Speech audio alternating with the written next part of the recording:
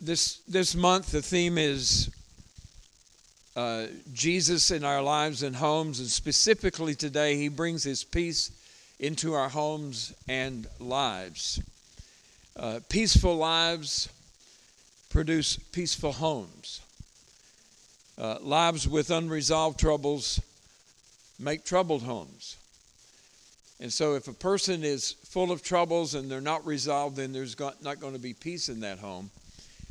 And there's 431 verses in the Bible that contain the word peace. Now, some of those are negative, like the scriptures say that there is no peace for the ungodly. You know, the world always is talking about we need peace. People say, what do you want? Well, I want world peace. There will be no world peace until Jesus takes over the hearts of people in the world. There are situations that resolve where there are peace accords that happen, but then give it a few years and there's people that rise up that negate that peace accord. Peace only comes to hearts, and only Jesus can bring peace to hearts. And it's people who have surrendered to Jesus, the Prince of Peace, that can really walk in accordance with what really is peaceful. See, Jesus doesn't compromise. Not only does the Bible talk about the fact that Jesus gives us peace, but Jesus himself said this. He said, don't think that I came to give you peace. I came to give you a sword. I came to set at variance those even of your own household. And what he meant by that was that when we surrender to Jesus, not everybody likes that.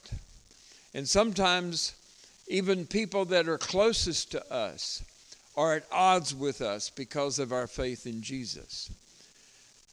But I've seen many, many times that people that come to Jesus, that it disturbs the family, if they will consistently walk out what God tells them and stay true to Jesus, then over time, many of those people in the family and their friends that were at odds with them because of their faith in Jesus, they eventually surrender to Jesus as well.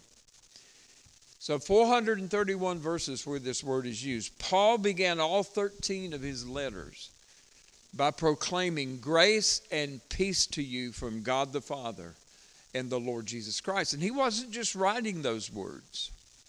He meant that. Grace and peace to you from God the Father and the Lord Jesus Christ. See, what we speak is so very, very important. Many times when I see people are going through a difficult time or they've got a great task, I'll send them a note or send them a note on the phone or whatever. I'll say grace, strength, peace, and courage to you from God the Father and the Lord Jesus Christ. In other words, we need to be encouragers, and we can sow peace with the words that we speak and the words that we write. Peter began his 2 epistles by declaring grace and peace be multiplied to you. And John began his 2nd epistle and the book of Revelation with grace and peace. And so these are very significant things. In Isaiah chapter 9, verses 6 and 7, this is a prophecy about the coming of Jesus. In verse 6 it says, For to us a child is born, and to us a son is given, and the government shall be upon his shoulders. His name shall be called Wonderful, Counselor, Mighty God, Everlasting Father, Prince of Peace.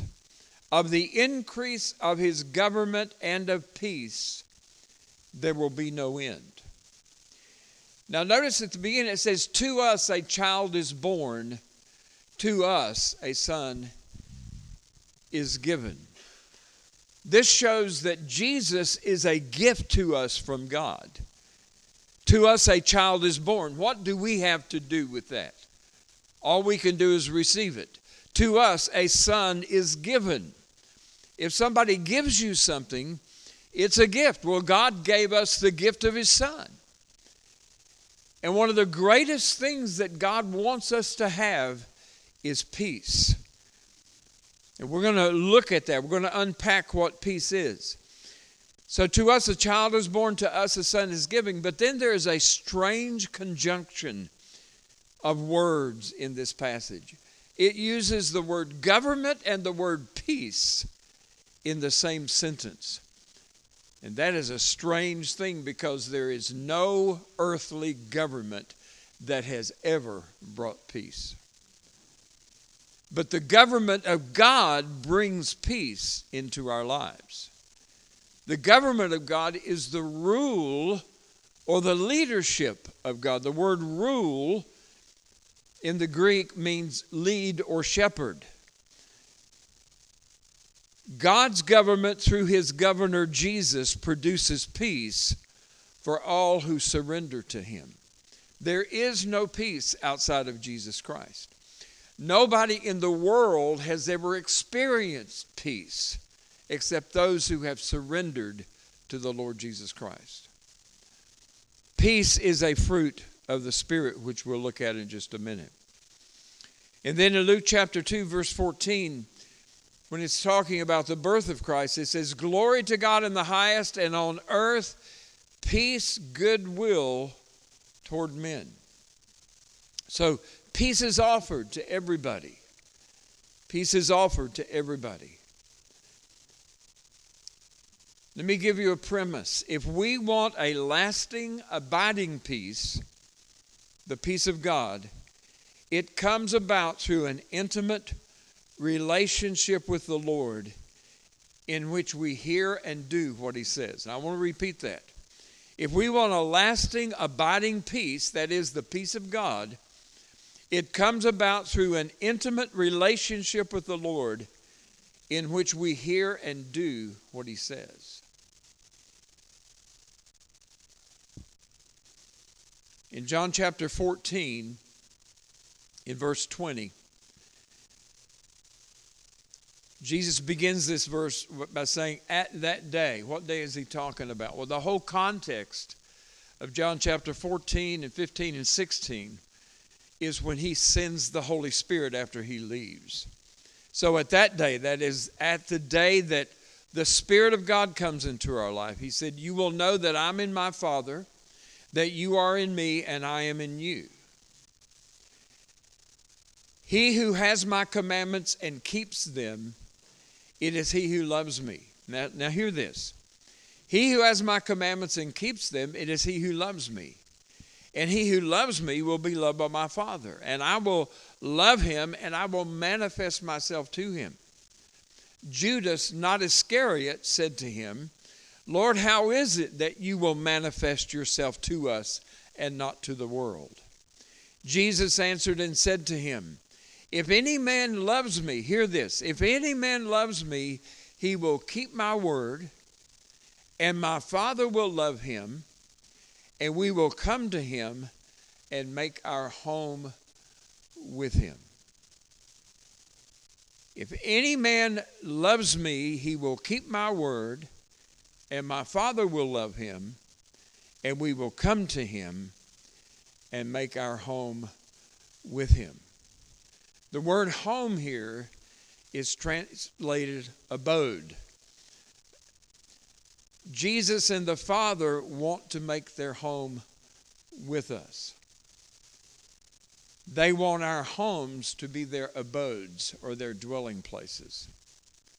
Now, abode is the noun form of the word abide, and you know the 15th chapter of John is all about abiding. Jesus talks about, "If you abide in me and my words abide in you, you shall ask what you will, and it will be done for you." So the word abode is a dwelling place, and he wants to set up house with us. He makes a connection. Jesus makes a connection between us doing what he says and he and the Father setting up house with us. Now, it doesn't mean that if you don't always obey the Lord that he is not interested in you or that he's not with you. But there is something that we see in the scriptures.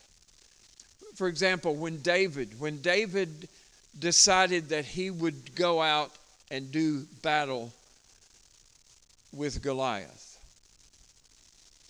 He so impressed Saul that Saul made the statement, "Go and the Lord be with you."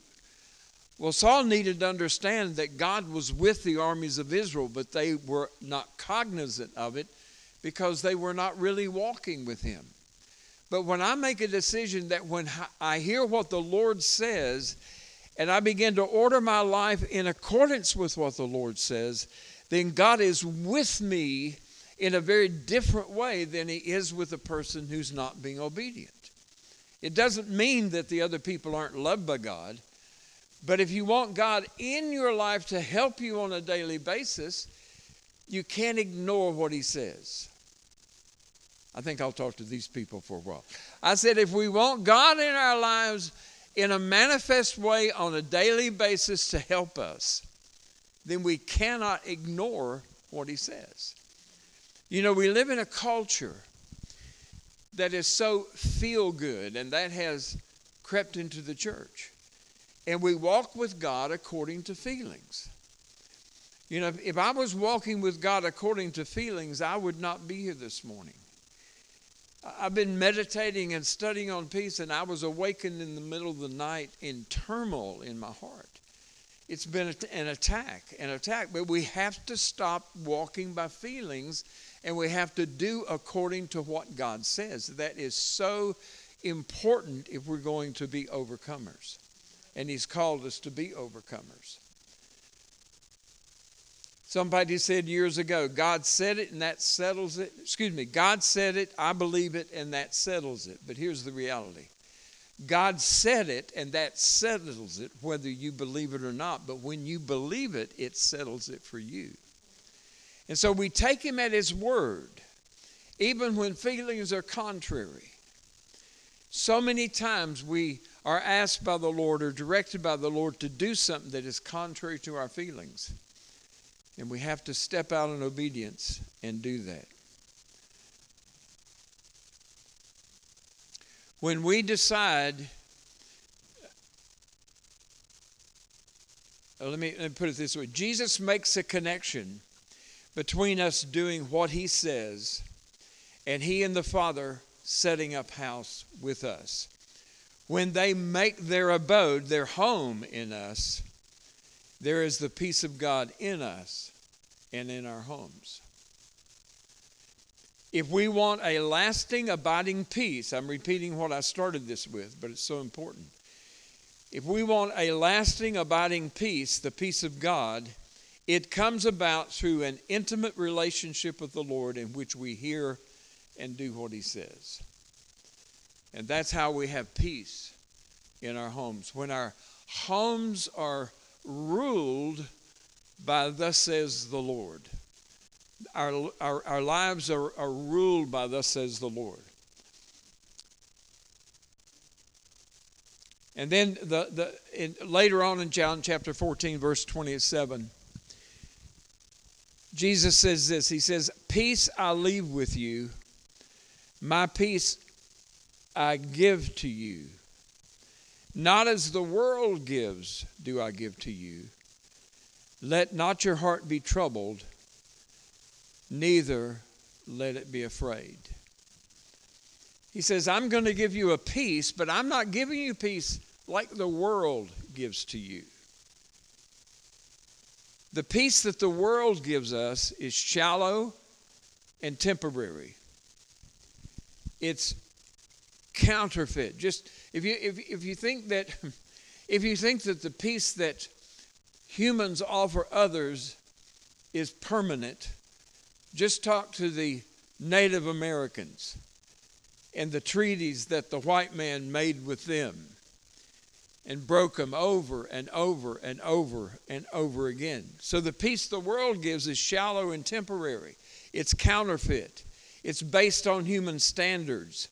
And it's connected to favorable circumstances. But the peace that Jesus gives is profound, penetrating, and permanent. It is sincere and without deceit. It is supernatural, and it's independent of circumstances. When he gives us peace, it doesn't mean that all of the things around us are going to come in order. It means that no matter what's happening around us in our hearts, we are at peace. But it is dependent on our posture and actions. John 14 begins, the first verse, Jesus says, "Let not your heart be troubled." There are many circumstances and situations in life that can trouble our hearts. Finances, challenges with family, all sorts of things, health, all sorts of circumstances can trouble our hearts. But why did Jesus here say, don't let your heart be troubled? Well, at the end of the 13th chapter, Jesus is telling them, I'm going away. And then Peter says, I want to go with you. And Jesus said, where I'm going, you cannot go now, but you will follow me afterwards. And what Jesus was telling Peter, I'm going to the cross. Even though Peter did not understand that at the moment, he said, I'm going to go to the cross and you will follow me later because you're going to meet the same kind of death that I did. And so what Jesus is saying is, it's not now, but the day will come that you will suffer for your faith, even as I am about to. Peter, the disciples, and even us, we must not let our hearts be troubled about the challenges of life and the opposition, even the persecution that we suffer for following Jesus, or be troubled about anything else. So it's imperative that we do not allow our hearts to be troubled. So if that's going to happen, I've got to take a posture not to let my heart be troubled. Last night when I was awakened, I had to deal with it. And today I'm going to show you how to deal with those situations. I've got more notes than I can ever get to today, unless you want to stay till 3. But anyway, 431 verses. So if we do not let our hearts be troubled, then we will live in peace regardless of our circumstances. And that's where God wants us to be. I remember years ago when I was first being trained in ministry and I was in Bible school, there was a catchphrase, but it really meant a lot to me. I'm not moved by what I hear. I'm not moved by what I hear. I'm not moved by what I see. I'm not moved by what I feel. I'm only moved by the word that's real. And it was a nice thing to say, but it meant a lot to me because there were so many things in life. When you start out in ministry and you don't really have hardly anything at all, then you better base what you're doing on what God says. So I'm not moved by what I see. I'm not moved by what I feel. I'm only moved by the word that's real. That's got to be the capstone of our life. The capstone of our life. So what is peace? The Hebrew word shalom means completeness, soundness, welfare, peace. You say, but I'm not complete. The Bible says you're complete in Christ. He has made us complete. He's brought us to wholeness. And the Greek word means tranquility of soul and heart. It means peace between individuals, harmony. The Greek word for peace means fearing only God and being content with whatever I have. And this is the most beautiful definition of that word. If I'm at peace with you, it means that you can relax because I am content and I'm not wanting anything that you have. So peace affects me, but it also affects the people that are around me. What is peace? The Amplified Bible of 2 Peter chapter 1, verses 2 and 3. Peter says, may grace and peace, which is perfect well-being, all necessary good, all spiritual prosperity, freedom from fears, agitating passions, and moral conflicts. Let me repeat that. Perfect well-being, all necessary good, all spiritual prosperity, freedom from fears, agitating passions, and moral conflicts. And Peter says, may grace and peace be multiplied to you in the full, personal, precise, and correct knowledge of God and of Jesus our Lord. Now, this knowledge is far beyond mental assent. It is an accurate knowledge that comes through an abiding, intimate relationship over time. The grace and the peace of God are multiplied to us through a full, personal, precise, and correct knowledge of God. And that happens in relationship. It can't just happen through meditation in the Scripture. We should meditate the Scripture. We should know the Scripture. But this is a tool. You know, I like to put it this way. The first century church did not have these. The New Testament was not finished. And even the Old Testament, there were very few copies, and they were in the temple.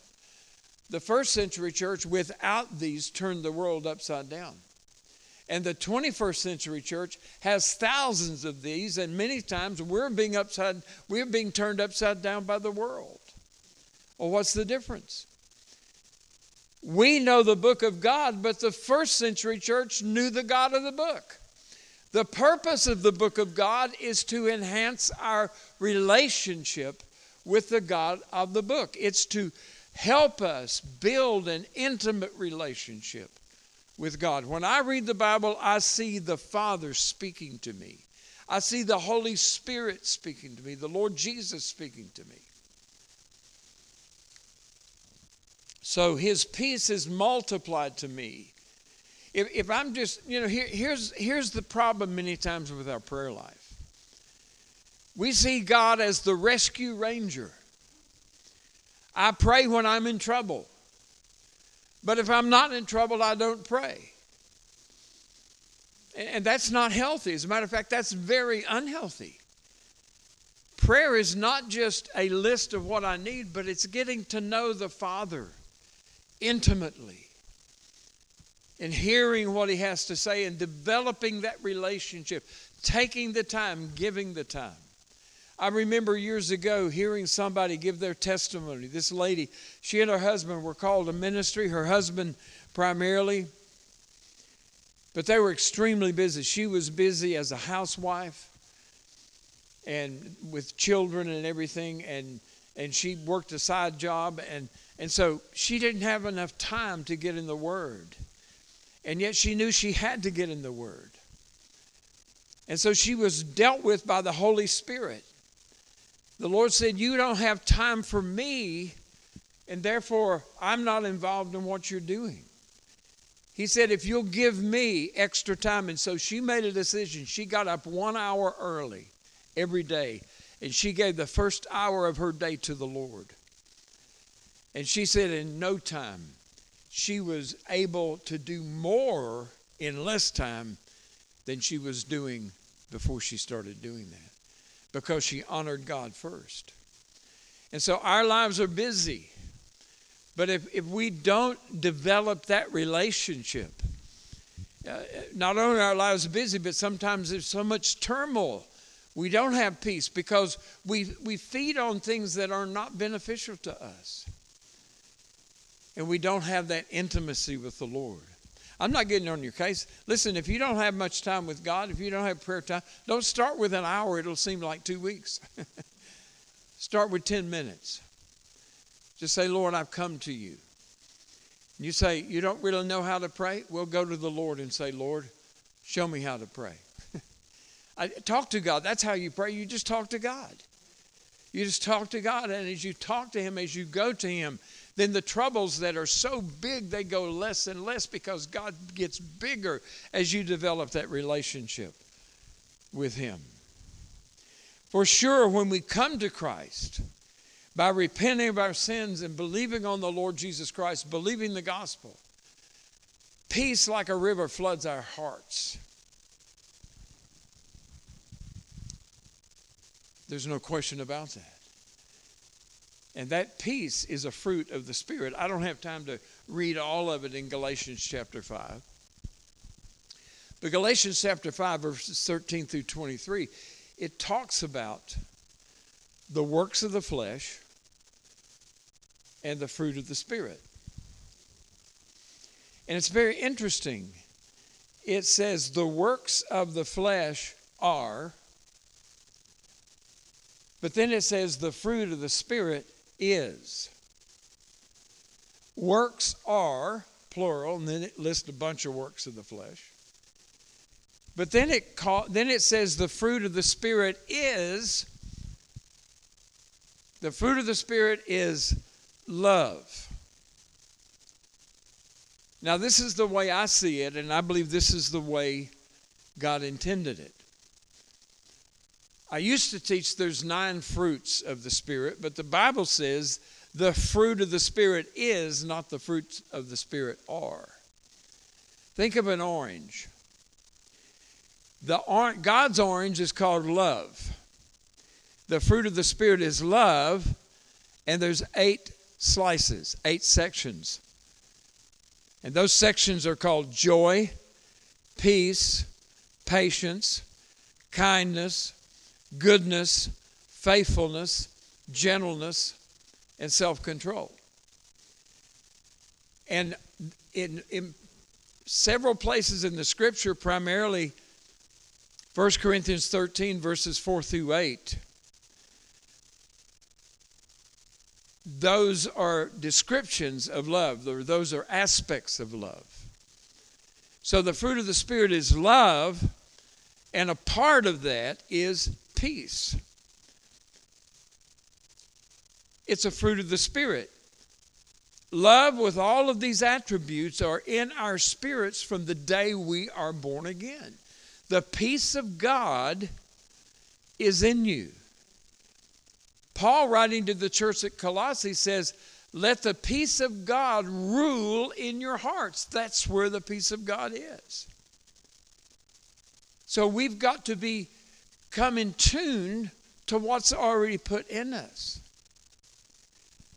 Romans chapter 5, verse 5 says, God's love has been poured into our hearts.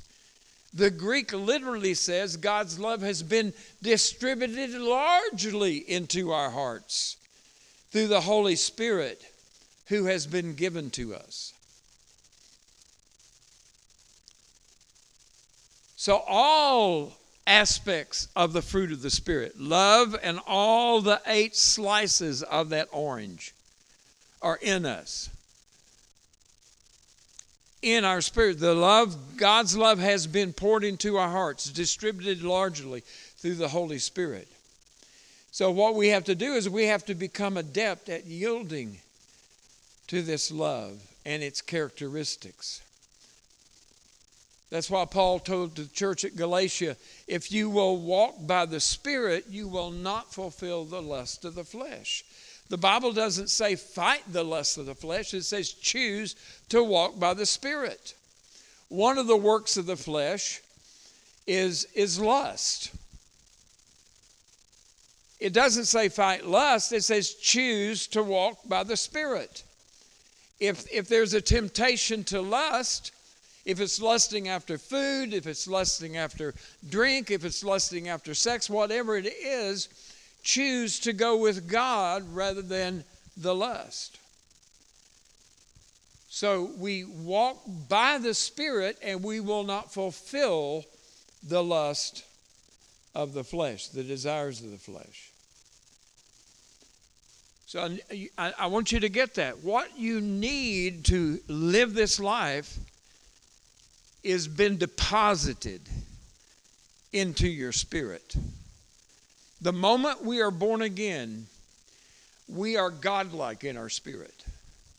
It's our soul, the mind, the will, and the emotions that's a mess. That's why we need to renew our minds to begin to think like God, to where our soul and our spirit are strong together to overcome the flesh. And one of the key way is to develop that relationship with the Lord tied to His Word. In John 16:33, Jesus said this, I've told you these things so that in me you may have peace. In the world you will have trouble, but take heart, I have overcome the world. So He says, I've told you these things that in me you'll have peace. Now in the world you'll have trouble. In me you'll have peace. In the world you'll have trouble. Where are we? Both. We're in Christ and we're in the world. The Bible actually says we're in the world, but we're not of the world. Jesus says, in me you have peace. In the world you'll have trouble. So here we are in both. We are in Christ, but we're in the world. Our position and our identity is in Christ. That's who I am. I am an in Christ person. There's neither Jew nor Greek in Christ. There's neither black nor white in Christ. There's neither Hispanic nor Italian in Christ. We are one in Christ Jesus. There's neither male nor female in Christ. We're all one in Christ Jesus. So we are in the world and we are in Christ. So our position and identity is in Christ. Jesus said, in me you have peace. In the world you will have trouble. What He's saying is this, in the midst of the trouble in the world, He gives us His peace because we're in Him. That's our true identity. But then He says this, take heart or be of good cheer. I have overcome the world. He does not say, I've overcome the trouble. He said, I've overcome the world. Overcoming the trouble is for us to do, and we have His peace while we navigate and overcome the trouble. So there's trouble around us, but we have peace in the midst of the trouble. We have His peace in the midst of the trouble. And we're going to see His peace is beyond comprehension. If you want to turn in your Bibles to Philippians chapter 4, verses 6 through 9.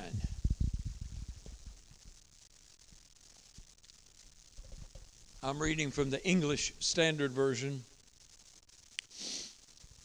He says, do not be anxious, verse 6, do not be anxious about anything. Well, that sounds like you can have peace if He says don't be anxious about anything. But He gives us an alternative. You know, Paul is very good about giving instruction. He told the church at Ephesus, don't get drunk on wine, but be filled with the Spirit. In other words, he said, getting drunk on wine is excess. If you really want to be properly stimulated and it be lasting, be filled with the Spirit. That's why receiving the Spirit is called new wine. Well, here he says, don't be anxious about anything, but alternative, in everything. Is everything included in everything? Is there anything that's not included in everything? Do not be anxious about anything, but in everything by prayer and supplication. What's supplication? It's seeking, asking, and entreating. In other words, sometimes it takes a while. Sometimes we have to press in. Sometimes we want to run in and get a quick fix and then go on about our business. Don't be anxious about anything, but in everything by prayer and supplication with thanksgiving. Gratitude. With gratitude. In advance, let your requests be made known to God. Take your requests to God in prayer and supplication with thanksgiving. And if we do that, what does he say? And the peace of God, which surpasses all understanding. What does that mean? It means that here I am with all of this chaos and this trouble around me, and I've got nothing but peace. It makes no sense. How can I be at peace? It's what happened to me back in May of 2019. I had just been diagnosed with cancer, had the biopsy. I told this story online not long ago, and I said I just had an autopsy. But actually, I had just had a biopsy. And I didn't have an autopsy, did not.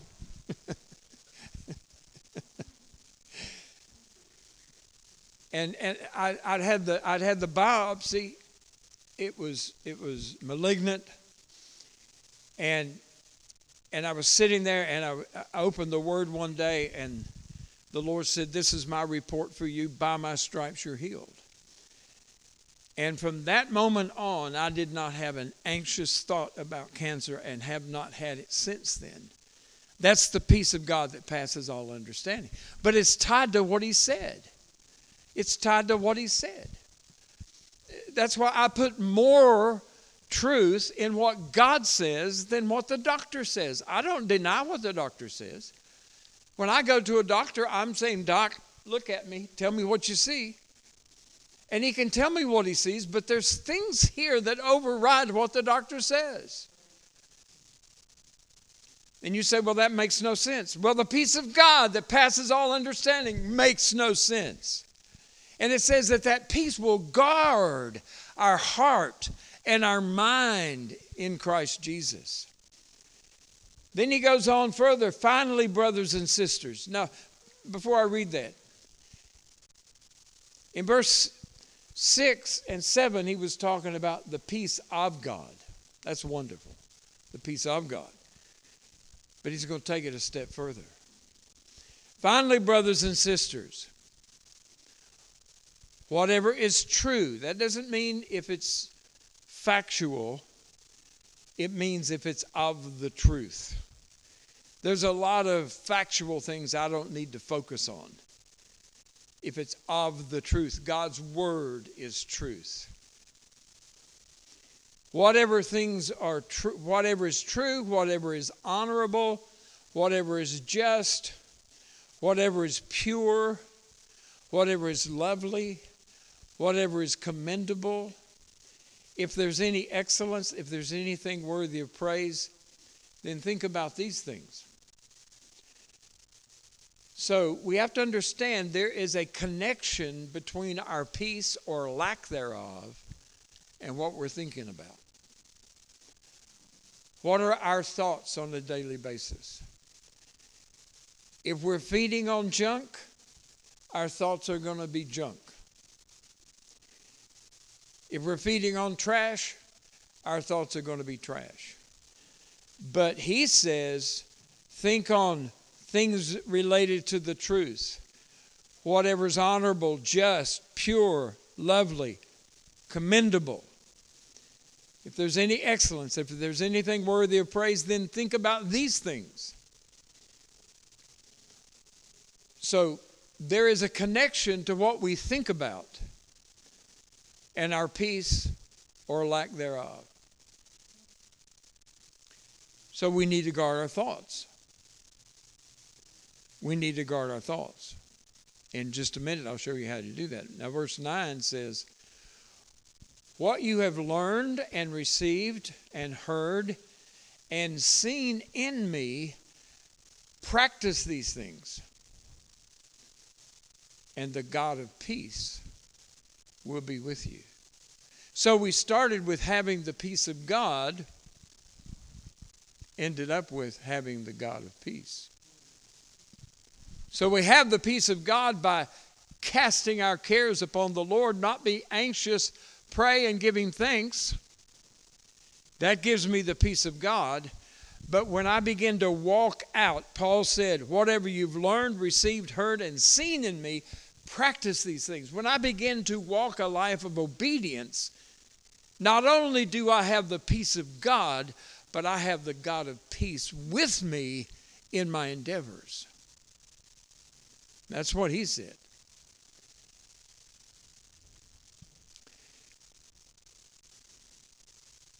So we move in 3 verses from having the peace of God to having the God of peace.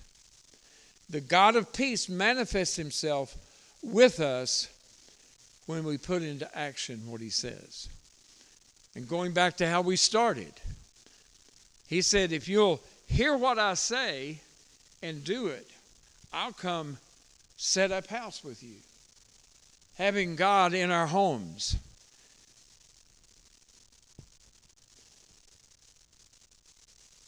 And then I'm going to close with this. 2 Corinthians 10, back in 1970,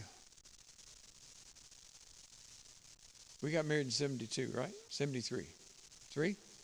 Okay. So this was either late 73 or early 74. I was fairly newly married. Nita was a nurse at the time. And she was working 3 to 11.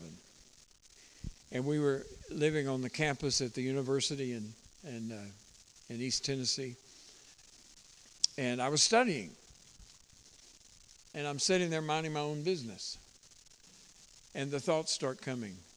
You're going to die. Honestly, I wasn't afraid to die. I was a fairly new believer. I was excited about Jesus.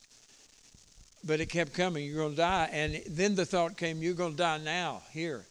And the thing that scared me was I didn't want Nita to come home and find me dead. So I listened to that thought long enough, and I packed up my books and went to the library. And I thought, well, if I'm going to die, let somebody else find me besides Nita. And so I didn't understand that I didn't understand that I don't have to put up with thoughts. Jesus didn't put up with thoughts. When he was on the Mount of Temptation, Satan came to him and he said, if you are the Son of God, turn these stones to bread. And how did Jesus deal with that thought? He said, it is written, man shall not live by bread alone, but man shall live by every word that proceeds from the mouth of God. Jesus quoted Scripture. As a matter of fact, all 3 of the temptations that came to Jesus, he spoke the word to deal with the thoughts, to deal with the words that Satan was speaking. As a matter of fact, as a fairly new Christian, I did not even know that Satan or his demons could speak to me. I had no clue about that. And so that happened another time. And so I had met a friend. I had met a person in Michigan back a couple of years before. And I had actually been filled with the Holy Spirit through that individual. He'd pray for me to be filled with the Spirit. And so I called him out of the blue. His name came to mind, and I talked to him. And he taught me this verse over the telephone. It changed my life. I wish I could say that every time I had a thought that I didn't want, I acted on it. But the majority of times I had. I used this last night. 2 Corinthians 10, 3-5. Though we walk in the flesh, that simply means even though we live in a physical body, our warfare is not according to natural means. We don't fight natural fights. Then he says in verse 4, for the weapons of our warfare. Did you know you're in a warfare? You're in a warfare. Satan hates you. The demons of hell hate you and hate me. And they don't want us to grow. They don't want us to be an instrument in the hand of God. The weapons of our warfare. Now think about weapon. If you think about the armor of God, it talks about shoes, it talks about a belt, it talks about a breastplate, it talks about a helmet, it talks about a shield, it talks about a sword. Now, which of those is more accurately called a weapon? The sword. And what is the sword? It is the sword of the Spirit, which is the Word of God. And the placement of the sword in the armor of God is not in our hand, but it's in our mouth. We speak the Word of God. As a matter of fact, if we're not speaking our faith is inactive. Because 2 Corinthians chapter 4 talks about the spirit of faith. I believe, therefore I speak. So the weapons of our warfare, they're not natural, but they are mighty in God for pulling down strongholds. What's a stronghold? A stronghold is a thought that has a strong hold on you. I've had strongholds. I remember years ago, I was supernaturally afraid of storms. And I lived in Oklahoma. I mean, the sky could get dark gray and I would just be hit with torment. I had a stronghold about tornadoes. And there's other strongholds. Stronghold can be sickness. Strongholds can be all sorts of things. But the weapons of our warfare are mighty in God to pull down strongholds. Casting down arguments. One translation says imaginations. The first part of imagination is the word image. Sometimes attacks to the mind come in pictures. Casting down imaginations or arguments, and every high thing that exalts itself against the knowledge of God, and bringing every thought into captivity to the obedience of Christ. How do you do that? You speak the word. You speak the word. If anxiety comes, just go into prayer. Usually when I really am coming against a stronghold or thoughts that are bothering me, I spend some time praying in the Spirit. And then I just feel my faith rise up and I say, in Jesus' name, anxiety leave. I have the peace of God. I speak scriptures that deal with that. Otherwise, we just go around in life being controlled by our thoughts, and it's an unhealthy thing. And it keeps us from doing that which is the will of God. And so I want to encourage you this morning. If you're not a student of the Scriptures, I cannot implore you enough, become a student of the Scriptures. This is the handbook for life. And the Holy Spirit takes this and makes truth real to us. And then we have something by which to do warfare against the adversary. God wants you to live in peace. God wants me to live in peace. He has deposited that peace, that fruit of the Spirit, in our hearts, in our spirits from the time we're born again. And He wants us to walk in that peace. So I want to encourage you that when the lies come, if you don't know a bunch of scriptures, just say, I resist that. Say it. Make yourself say it. You'll feel like a fool at first. One of the most significant theologians ever, he said people are in trouble because they don't talk to themselves and they listen to themselves. I talk to myself regularly. I speak. I'll hear Nita in the house. She's saying something and find out she's not talking to me. Speak. Speak against the lies. Speak against the lies. When sickness comes, I speak against it because I know absolutely, unequivocally, it is not the will of God that I be sick. I know that. Why? Because Jesus bore my sicknesses. Just like I know that it's not His will that I have sin in my life because He bore my sins, I know it's not His will that I have sickness because He bore my sicknesses. Let's close our eyes, not to be religious, but just to meditate on this. If there's issues in your life, issues, thoughts, troubles that you just are having difficulty with overcoming, the Lord wants you free from that. And He wants you to stay free from it. Not that trouble won't come knocking again, but He wants you to be able to deal with it. He wants you to stand. Now, thank God we can always have people pray for us. That's always the case. Agreement is an amazing thing.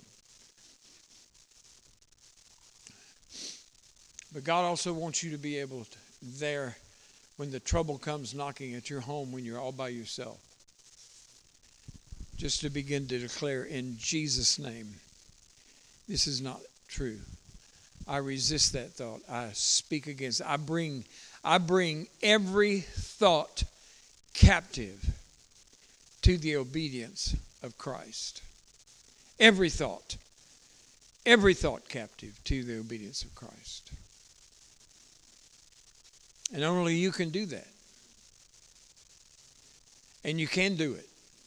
You say, well, I don't know scriptures. Well, just say in Jesus' name. But take it as an impetus that I must know the scriptures.